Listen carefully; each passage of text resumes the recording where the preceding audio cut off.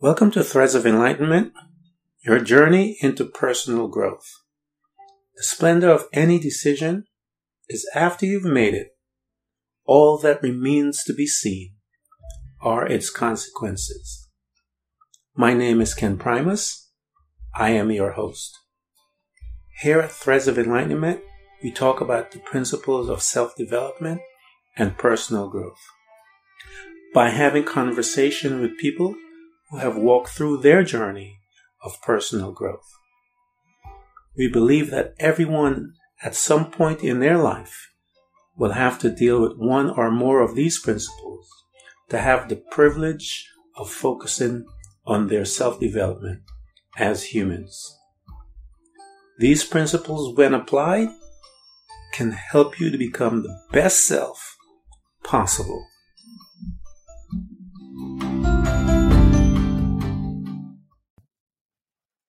Welcome to another episode of Threads of Enlightenment. As usual, I absolutely believe that when we have our guests that they show up with a couple of things that I deem very expensive. And I want to first of all thank Genevieve for coming because I know time to me is very, very precious. I have learned how to utilize it and how to gain and use it as my friend. And I thank you that you're here to spend some of that precious commodity with us here at Threads of Enlightenment. The other is your journey. It houses pain. It houses wisdom. It houses freedom, power, all of it. It houses you. And we want to thank you for coming to share with us that precious journey that is you and how you overcame. Thank you so much for visiting us at Threads of Enlightenment. Well, thank you for this invitation, Ken. Thank you so much. Why don't you go ahead and let the people know those things that you have created today by which they can reach you, whatever format that is. I know books and all of those things. Tell them about everything you have given birth as a result of your journey. Sure, I would be happy to. Well, my journey started out on one path and switched 12 years into a career to a totally different path, a more purposeful path, because of an aha moment. So the book that I've just written, Purpose, Passion, and Pajamas, is about that journey, which I know we'll talk about. I speak about finding purpose because that's what happened through that aha moment.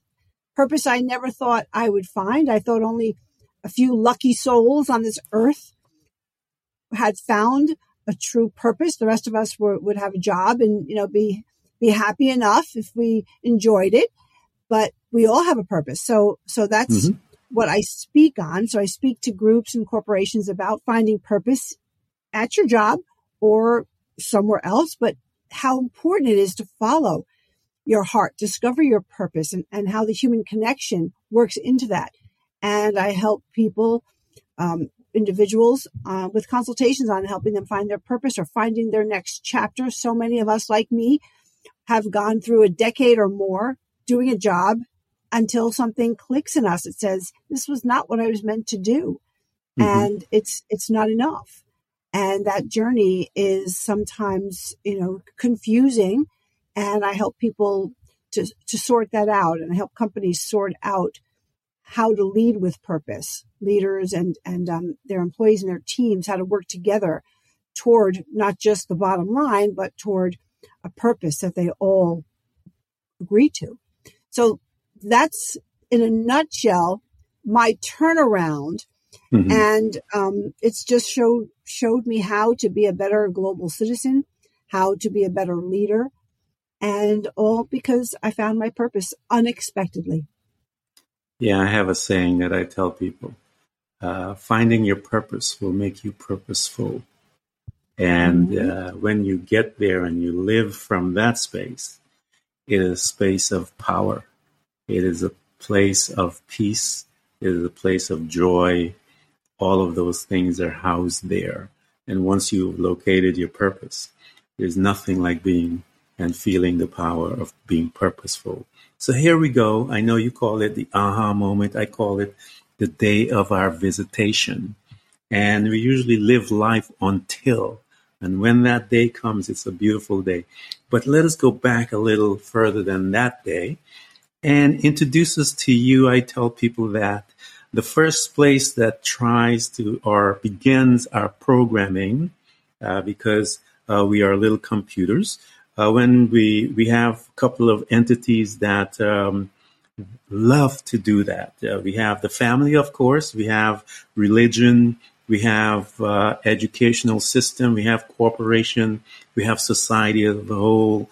We have cultures. All of these things and entities love to assist with the programming of you and I. Talk to me about your family. I call that first place, Genevieve, I call it the lab, because we have these scientists called parents that are based on the trauma that they both experienced in life, perceive the world based on that.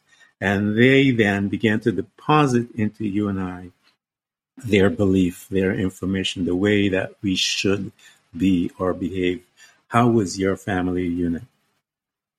Well, that's a very important part of my journey because my family raised me first of four in a very Catholic Italian family. My father off the boat from Italy. So it was a very, very Italian upbringing. It was very strict. I was expected to get good grades. My father came to America so that he would find a wife and children and give them an education. So I had to go to college. And then I also was very aware of their traditional love of family and how it was right up there with, getting an education to get married and have children, have grandchildren, maybe make some money, probably be supported by a man. So it was a very clear path for me if I took it. But the funny thing is, I didn't feel that way. I had a different, I was marching to a different drummer, my own as the firstborn. I saw my life going in a different direction. I wanted independence and I wanted a career and I wanted to take care of myself first. And then if I met someone, that would be great. Children weren't my priority growing up or, when I was in college and looking for a job. So going against the tide was not easy for me or for my parents. They expected a lot because I was the firstborn and the rest they probably thought follow suit. And they were very afraid when they saw me going in a very different direction. I was the only one that went in that direction. So I think that they're very happy that the other three went in the direction that they had paved. But, everything is good now, but it was tricky to get through those years of me rebelling. Let me ask you a question, Genevieve. Where did you think you got that from? Because was it from someone outside, maybe a family member or a relative or something like that? Or did you have that from the inside where you, as a young child, this rebelliousness, if you will, as you said, was that a part of you from that, or did you saw the independence outside from someone else that attracted to you and made you go, I like that? Well, my mom tells the story, and of course I don't remember it because I was about a year, but she laughs when she tells the story that when I was the only child early on before she had my brother and my other sister and my brother, that she would put me in the crib and go and try to do her daily tasks, and she was a stay-at-home mom and a wife. So she would be in another part of the room. And within seconds, she'd see me standing there. Somehow I got out of the crib and she'd think, okay, I didn't put the latch down. I didn't lock it. And she put me back in the crib, go about her chores. And then there I was. And she said, I was so determined to get out of that crib. I wasn't crying. I didn't want anything. I just managed to get out. And she says that's where it started. So I don't remember any other signs until I was about, I guess, 12 or so and I would watch TV, my favorite shows. And one of them was Mary Tyler Moore Show. And I wanted to be that Mary Richards character, that independent producer in a big city. So Wow. between finding a way out of my crib at 1 years old to seeing this independent woman on TV and wanting to be her, I guess it's part innate and part, what I observed on this TV show. Wow, that's fascinating though. You are at 1 year old and you have your critical thinking skills began to develop. You have your determination beginning to develop and the independence also beginning to develop. That is some powerful tools that an individual, human being can bring to the table, even starting at such a young age. So I'm curious about how you utilize that in your life. Okay, you're watching TV, you see this because I love the show as well. And I used to watch it with my mom when I came over to the United States as well. And now you are this woman, you saw that, and you wanted to be that. Talk to me now as to, because I know it's going to be interesting, how was your relationship to your father, he being the stalwart in the old ways, if you wish, and your mom, who is an observer watching this young baby, this young girl, show signs of independence. How did you fit into that? How did you begin to navigate in that space? Well, it started when I wanted to live at college. Mm-hmm. And that was a big bone of contention. My parents didn't understand why I would want to live at a college that I chose. It was minutes away, literally 15, 20 minutes away. They Mm-hmm. wouldn't let me go out of state. So they gave me some choices and I picked one that I ended up loving, but it was 15, 20-minute drive and I wanted to live there. Mm-hmm. And they were so upset, very upset. I was leaving the nest. I was leaving everybody else. Now this wheel had one less cog. And what will my brother and sisters say? What will their community say? Why would I want to do that? It was really, I was shocked at how Yes. much resistance and how personal they took it. And I kept saying, I just want to fly. I just want to be Yeah. independent. I have this path I see for myself. And it's not against you. It's just for something I'm looking for, something I want to fulfill. And it took a while. For them to let me stay at college. Then it was in the girls' dorm. Mm-hmm. And then even when I graduated, they expected me to come home until I got a job. And I had my bags packed and I said, I'm going right to an apartment I rented. And they were shocked Wow. again. And we went through it all over again. Mm-hmm. Of course, in time, and not too much longer, my mother started helping me find a place to buy after I rented. Yeah. She came around. They both did, Mm-hmm. and then grew to be proud. But it was very, very difficult. How did you react to that? What's your being difficult? I can imagine, but the tenseness. How did you manage that? How did you get them to relent, if you will, and your discussion? How was that aligned? Well, I think what helped was that I wasn't pulling away totally. I mean, I would still go over a lot.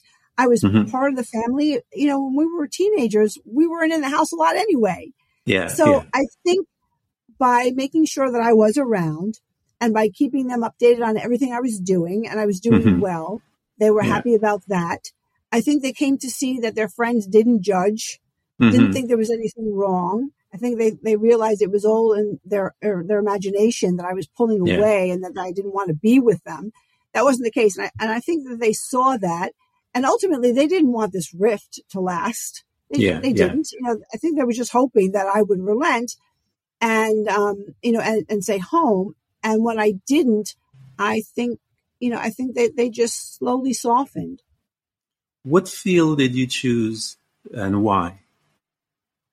I chose communications and marketing and the entertainment business because of Mary Tyler Moore, because I wanted that exciting life. Wow, that's really fascinating that you would take that and not look at the actor part of it, but gravitated to business, which is really fascinating that you perceived it that way. So you picked school, you picked you convince your family that all is well and you're in school doing well. How did you, what did you do with your independence, if you will, and how did you feel as an individual doing that and experiencing your independence? I felt empowered. I mean, I'm not going to say it wasn't frightening to be on my own and to see, I had a mortgage and I was responsible for it 100%. Mm-hmm. It was strange to come home to a quiet, dark apartment. I mean, all of that was challenging at times, but for the most part, I really enjoyed it. I really Mm-hmm. relished being able to make decisions that I felt were right for me. I loved the freedom. Yeah. I loved, the camaraderie in that business that I chose.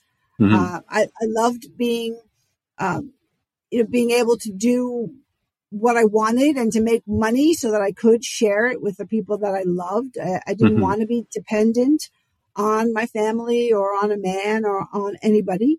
I wanted everyone to be able to, to be with me and share in what I was doing, both the financial aspect and, Yeah. some of the exciting things I was doing and places I was going that, I invited them to. So I loved that. Mm-hmm. Yeah, so that's great because I remember you said something about depending on a man. I remember my mom telling my sisters the same thing, that make their life purpose not to be dependent on a man, and so that they will gain their independence. And both my sisters pushed through to do that, and they still talk about that from my mom. So here you are, this successful woman, pursuing and doing the things that she wants. She's getting everything. She's in that the business arena and going. Talk to me about some of the lessons, because I know business arena, you get a chance to learn a lot. You get to learn about yourself, even so, because your limits and your expectations that are placed on you within that corporate America field. How did you manage that relationship with your coworkers and your responsibility as a professional woman that is in charge and enjoying her freedom? How did you manage all of that? Well, a lot of what I was building was my leadership skills, and Mm-hmm. I had lots of role models. Now, looking back, leadership looked much different 25 years ago than it's looking now, and that it's going to be looking soon with the changes that are happening in the Yeah. workforce now. And so then it was pretty easy. You had a boss Mm-hmm. and you did what the boss wanted pretty much. You had some leeway depending on your position, but it was their dream. It was their vision. Yeah. You weren't necessarily invited to sit at the table to say, let's visualize this together. What do you Mm-hmm. see? What can your contribution be? It was pretty much, this is your role. This is what's expected. And that's what I knew. That's Mm-hmm. how I grew up. That's what I expected. That's what I knew. I did have one particular boss who had um, lots of great ideas and let me run with my ideas as well as his Yeah. ideas. And we did brainstorm a lot. But, I saw when I made my big change in life that I was a different leader than all of those leaders. And I had to learn how to corral people for my new venture. I had to learn how to be the visionary.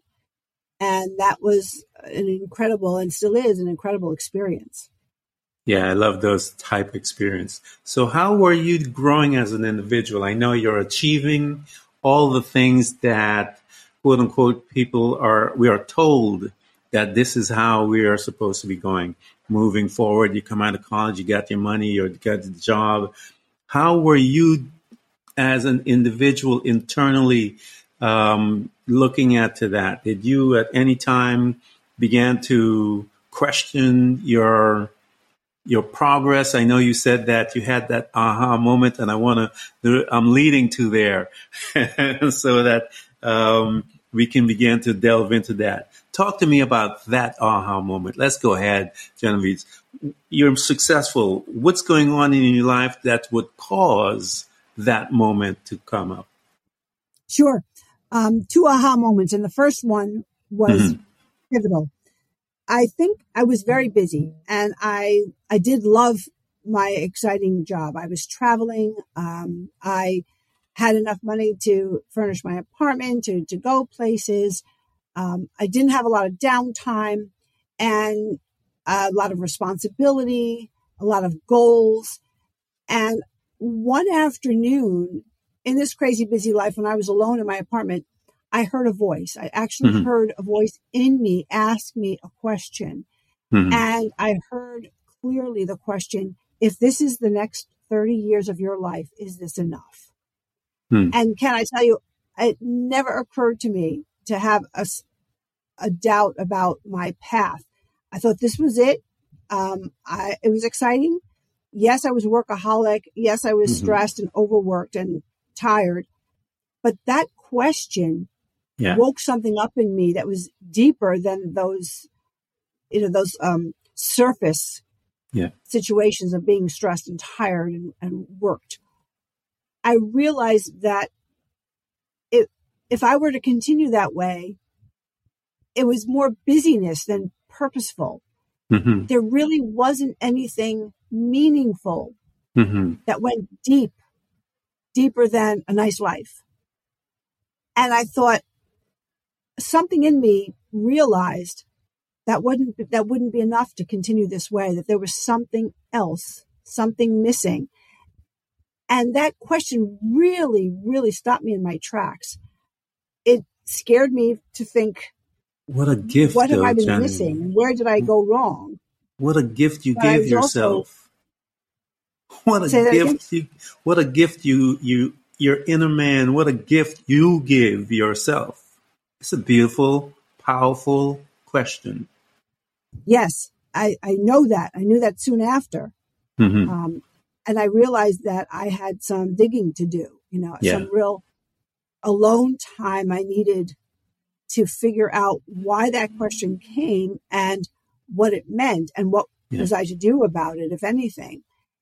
And I realized that a lot of the traditional growing up years that my parents offered was within that framework. There were a few things that I just didn't show interest in, and maybe I should revisit, and that was children. I knew in my situation I wasn't prepared to have my own children, but I also knew that was a missing piece in my life. I had godsons and nephews and a niece that I saw regularly, but there was something else there that I was missing. So I started to read in shelters once a week at night, and I was blown away by how grounded I felt sitting on the floor of a very bare room in an emergency shelter with children who had been taken there by police or social workers because of being treated so poorly and traumatized. And the police and the social workers were trying to figure out next steps for these children. And there they were sitting on the floor listening to me tell a story just to keep them quiet and calm while they were taking care of, paperwork and seeing how to keep these children safe in the minutes of them arriving. And I felt so grounded and connected to them. And we didn't speak. Some of them were crying. They were shocked. I could tell by their condition that they weren't well cared for. They were young. And week after week, I'd read stories to them, and again in silence. But there was something that touched my heart, and I felt connected to them. And one night I followed to see where they were going to sleep in the shelters at night. And the room I saw was also bare, and they were huddled together on certain futons or couches. Some of them were crying. Their clothes were soiled, and they were sleeping in the clothes they brought into for who knows how long they'd been in those clothes. And I asked if I could bring pajamas because they were sleeping in clothes. Yeah. And I brought pajamas the next week because the staff thought it was a great idea. People don't think about pajamas. And I read them stories and I handed out pajamas. And a little girl was so afraid to take them from me, so afraid. She just said, no, no, no. And at the end, she watched me give them out. And at the end, I went back over to her and I knelt down and I tried one more time with the pair of pajamas I wanted her to have. And I had her touch them and feel how soft they were. Mm-hmm. And she whispered to me, "What are pajamas?" Wow. And that was the life-changing moment, the aha moment number 2 that changed everything. I just could not grasp how a child didn't know what pajamas were. We didn't live a wealthy life, even the life I carved out for myself. I mean, I went paycheck to paycheck. I just spent my money. I wasn't a saver. Mm-hmm. So I wasn't so far removed from knowing this existed. But the fact that she asked me this question just was like a knife in my heart. Mm-hmm. And I had to explain to a little girl that there are pajamas that she could have right here. She could sleep in, and children sleep in pajamas. And it's just, the whole thing just messed up my brain in the moment. And I just couldn't get over it from that moment. And now Pajama Program is 22 years old. We're national. We have 40 some chapters around the US and have already given 7 million pajamas and books to kids in this country alone. Because I grew to understand that love and comfort that we all crave and that thankfully I think most of us have from family members was missing in these children's hearts.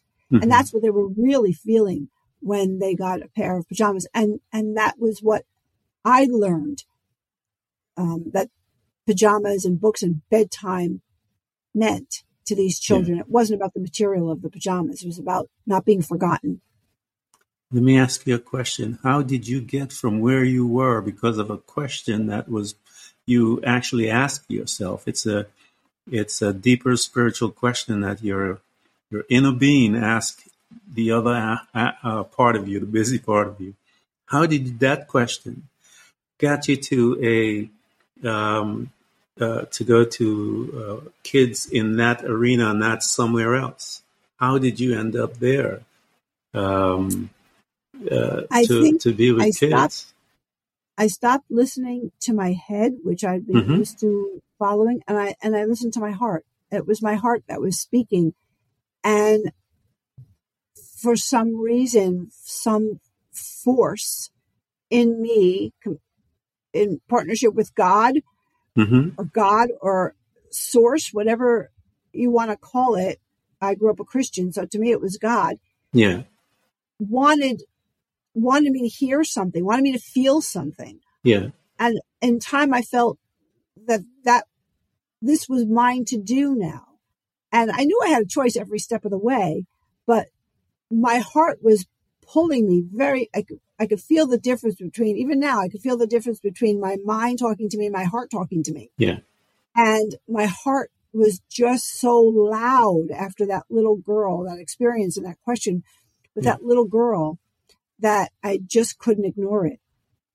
So it was, once that question came and you went to these, I want to know, were you invited to go to, or did you see someone that brought you to the shelter? How did you end up from that question to a shelter and not someplace else? Not to like maybe a church or someplace where right. other kids are for you to be with. What was it that you felt pulled you towards that arena versus anything else? A million other locations that you could have kids. Well, when I realized that it was children missing in my life, I had remembered a recent story about a child being hurt mm-hmm. by the people who were supposed to take care of him. And I wondered, where did they take that child? That wasn't the first time I'd ever heard a story. So I called the police. Okay. And I said, where do you take these children? And they mm-hmm. gave me the name of a couple of shelters. One, the main one in New York City, which is an emergency shelter. Every city has them. Yeah. And I called the places. That is fascinating to as to how you were pulled to there, because I believe, and I said this to people many times, the reason why we go through our journey, the reason why we are picked, I believe we are picked, is because, as you stated, because I grew up a Christian, God saw our heart and he saw something else. He saw the need. And because he saw the need and he knows our heart, we go through our journey so that we can find our way, and so we can find that match, the gift that resides within us. And when we get there, Genevieve, like you said, as you began to find your location, the changes get deeper. They get more, you become more sensitive, you become more alive, you become more empathetic, you become more forgiving. Things begin to happen to you that unless you're there, sometimes it is hard to find the words to explain it, but you know what's going on and you're there just drinking this up and moving forward. So here you are, you've located yourself and you saw and you got your second visitation with that question when that young child came and what it did to you. The first thing you did was you went out and you purchased the pajamas and stuff like that. Once you have done that, and I tell people this, Genevieve, that we make life is just statements of faith, I call it. We say things like you said, I am going to go and buy these things, and then you will do the necessary steps to produce what you just said. When you were there and after you spent time with these young children and you saw the effect, what did it do to you internally, and what plans did you initiate to go, okay, when did you start seeing those revelations as to the need and what can you do for the need? I just followed what I wanted to do. I just followed my heart. I wanted to bring more, so I would bring more. I wanted to find more children, and I would ask, and they would tell me, and their friends who also were running other shelters and churches, like you said, and all the places where they're caring for these children would call me. I just kept following the path. I trusted. It was very difficult for a lot of reasons. I had to pay my mortgage. I had to keep my job. I didn't tell anyone what I was doing. I didn't ask for help. I just took it on, and it was more and more, and it was a lot of work. And then I was trying to hide what I was doing from my bosses because it was taking my life over. But there was no stopping. I didn't want to stop. And I kept thinking, I can do it all. I can do it all. And this was more important. You know, I knew I had to pay my rent, but it was more important. So I followed and I trusted it would work out. I didn't know it would become as big as it did. And that changed things too, because then I had to tell people what I was doing. I had to ask for help and I had to make a career decision. Yeah. But I just kept going. And you know, I don't know, at the time, people, you know, a couple of people who knew what I was doing told me I was crazy. But I didn't tell people for that reason. I didn't have an answer to, what are you going to do with this thing? And how are you managing it? And how are you going to make money? And are you going to quit your job? I didn't have any answer, so I didn't tell anyone. And it was just like this rolling ball that just gathered steam. Yeah, the need, I'm telling you, that need will cause all kinds of things. And I believe that once we release our words, that it will draw the people to our, bring that, the people the energy, because they're energy, and it will bring them to assist them. Now, talk to me about how did your family, your mom and dad, did they know that you were doing this, and how was that respond from them when they found out? Because here you are with your job, this professional woman hiding all of these things. How did that relationship work out? Well, when I finally told them, my dad was worried Hmm. about me financially. Yeah. He was a hard worker, and, he was very, um, in touch with common sense. And he seemed to think I was losing mine. So he was concerned. My Yeah. mother, on the other hand, said, I don't know how you'll do it, but I know you'll figure it out. Yeah. And, and that was a blessing. Yeah. So that's good. Your mom, she seems to be the one, the stabilizer with that relationship, which is really cool because my mom was like that. She was like 4 feet tall, and my dad is 6'2" and whatever, and she was the one that was Yeah. running the show. So, um, here you are. You've got this thing. It's a beautiful, beautiful vision that God has led you to because of the need. Um, and you began to respond to it. How was it when you realized? I know you said that when you were bringing the people into, as they began to, the need grew and you needed to expand. Talk to me about that because some of it, there's like apprehension and all of those other feelings that you have to deal with. How did you deal with it? Was it so overwhelming that you just threw it? How did you manage that, Genevieve? It was very overwhelming, and I had to ask for help. I Yeah. had to reconsider my job.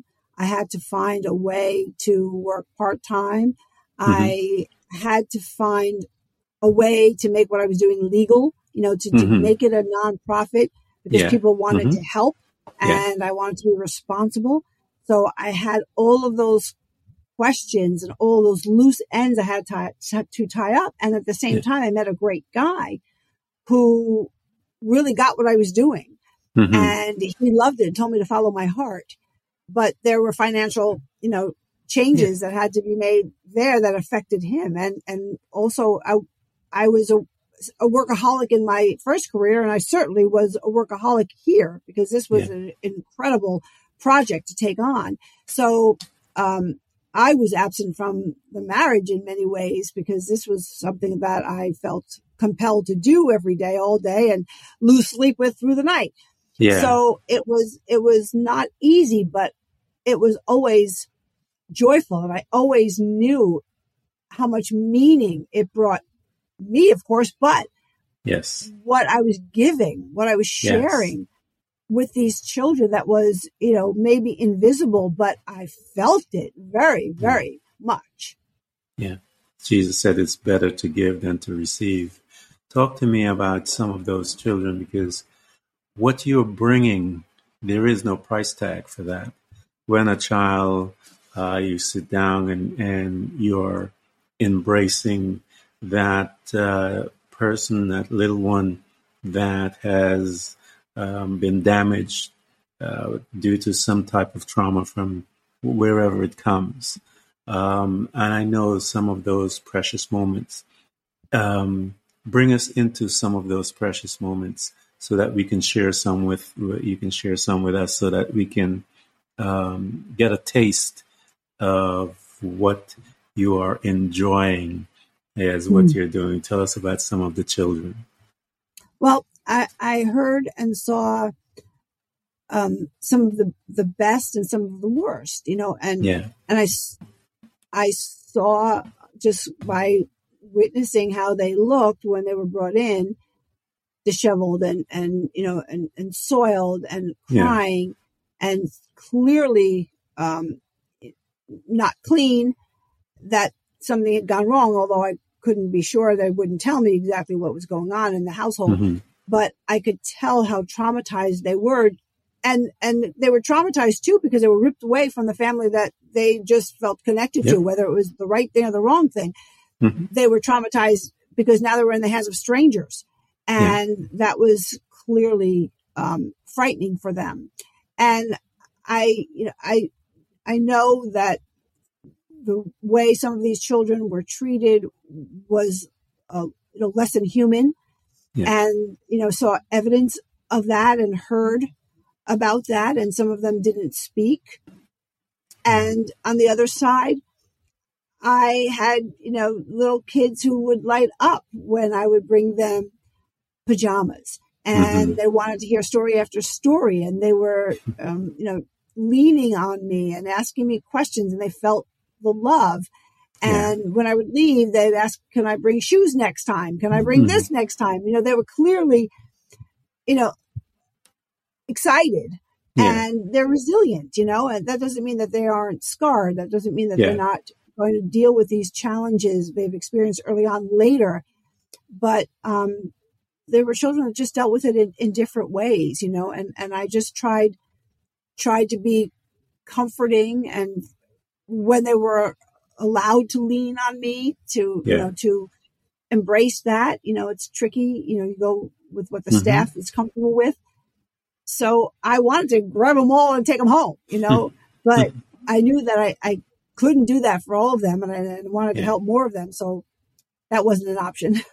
Yeah. Yeah. How did it, all of that, being around all of that, how did it begin to change you, Genevieve? What did it do to you, being this woman in the midst of this, seeing all of the pain, the trauma, seeing also the response and the warmth that you would receive from the children as you began to hold them and talk with them?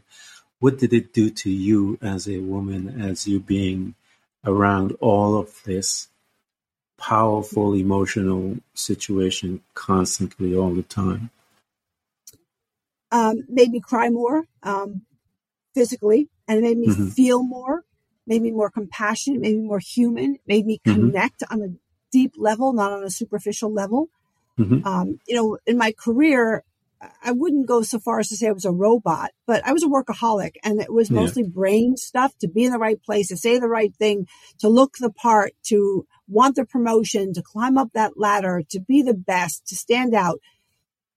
And all I wanted to do with the children was love them and, hold them close and give them what was missing, fill that hole. Now, we're Mm-hmm. talking about two very different people here. Yeah. I didn't know how deep I could go when I was climbing the corporate ladder. I didn't know how affected I would be by what I saw and what I Mm-hmm. heard and what I experienced. I didn't know the me that was overspending on pajamas. I knew the me that was overspending on business suits, but Mm-hmm. I didn't know the powering need I'd feel to rack up debt, Yeah. buying every size of pajama and every uh, pattern so that no Yeah. child would be left out when I arrived. Yeah. It was just, and I was very aware of the change, and I was very aware of the people in my life who changed and how I judged the people and myself in my Mm-hmm. first career, Yeah.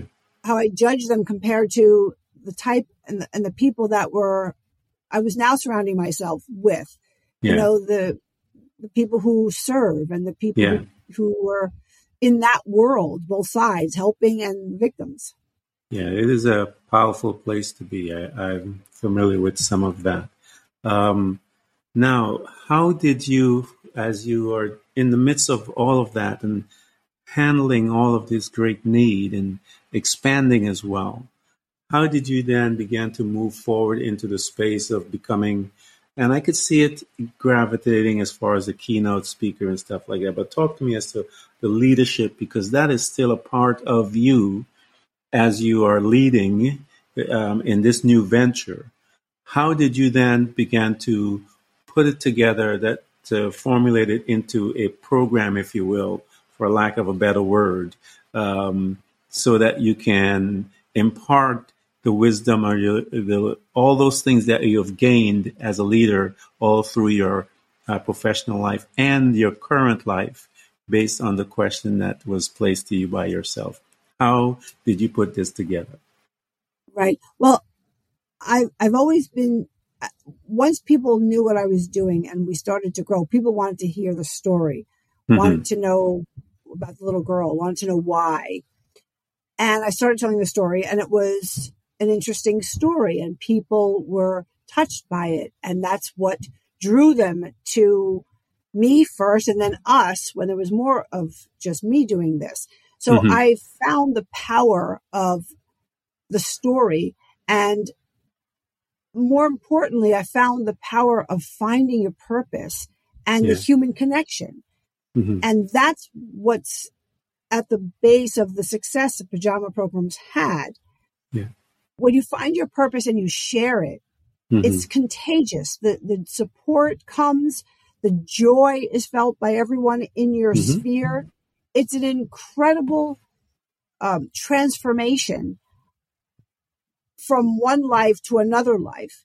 And that transformation makes you a better leader, a more compassionate human being, Mm-hmm. more in touch with your intuition, more in touch with, as I said before, being a global citizen and thinking about making a change for others. Mm-hmm. And all of that sort of gave me the tools to lead with those as my basic principles, Yeah. together as a North Star. And when I look back, it was more of the military boss that I grew up Mm-hmm. with.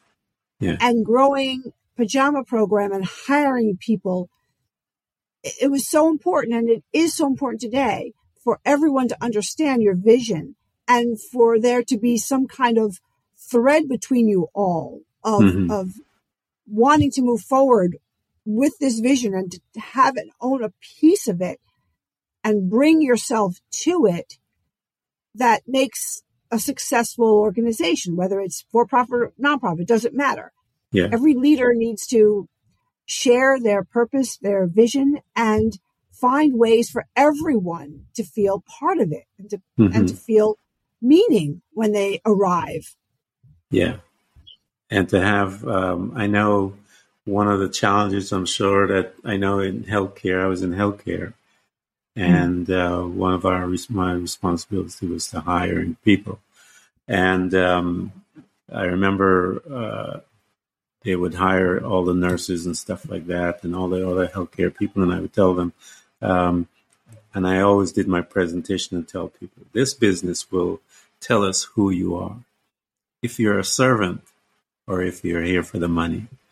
And time will be the equalizer that will show us who's who, because those people that will be drawn to you and in a space like that need to be touched, need to be in touch with themselves so that they have that servant heart like yourself. And I'm sure as a leader, you're able to translate some of that information to them to guide them in that space. So here you are, you're growing, it's expanding all over.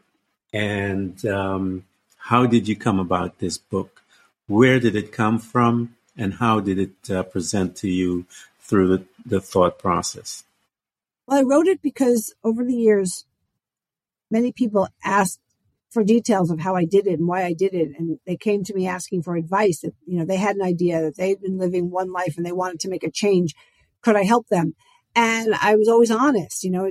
It's not easy in Mm-hmm. some cases. Some parts of it are easy and totally joyful. And when you're going through it, you always have your eye on that newfound purpose in your heart, and that gets you Mm-hmm. through. So I wanted to just write it down, the stories, the good and the bad and the honesty and why and how, and share it as a support tool for those who figure it's too hard. I don't know how. Yeah. Everybody else who does it has some prior knowledge, has some tools, and I had none. Mm-hmm. And I wanted to say, I knew nothing. I listened to my heart. I went somewhere. This is what happened. And somehow it ruled me. Yeah. And it just happened. And it can happen to you. And we all have a purpose. I absolutely believe that. And I told you on the onset of the program, I have that saying that I tell people, finding your purpose will make you purposeful. And it's a beautiful place to be. Those that have been listening to this wonderful, powerful story, I want you guys to go and purchase her book, Purpose, Passion, and Pajamas. That's a beautiful title. And now we see and we understand the purpose behind the pajamas. And so I want you guys to buy this book, give it to others so that they can enjoy it. We have the holidays are coming. Buy it as presents. Everyone, as Genevieve mentioned, every single person on this planet that has ever walked and is here ought to know what is their purpose. Without it, it's like being in a ship without a rudder. You don't know where you're going.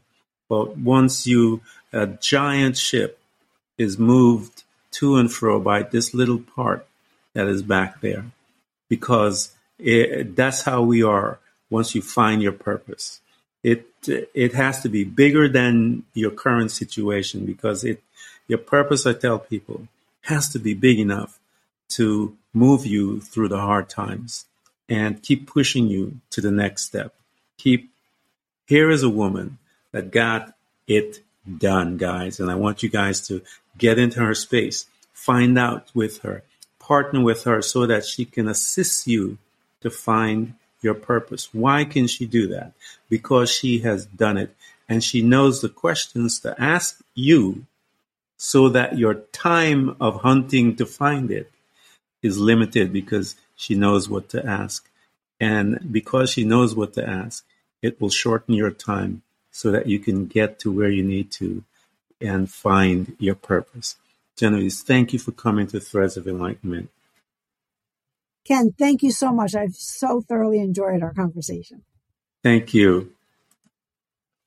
Everyone who's listening to this broadcast, we hope to continually help you to learn how to embrace moments of darkness, because it is in the darkness that we learn how to develop and use our abilities to truly see those parts of ourselves often invisible to us in the light. It becomes your responsibility to navigate through all of your trials, to find out who you truly are and begin your journey to loving yourself, which is possibly one of the most difficult things you will ever do in your life. To love yourself and to find the real you. But always remember to enjoy the journey. Thank you for coming by. Please subscribe.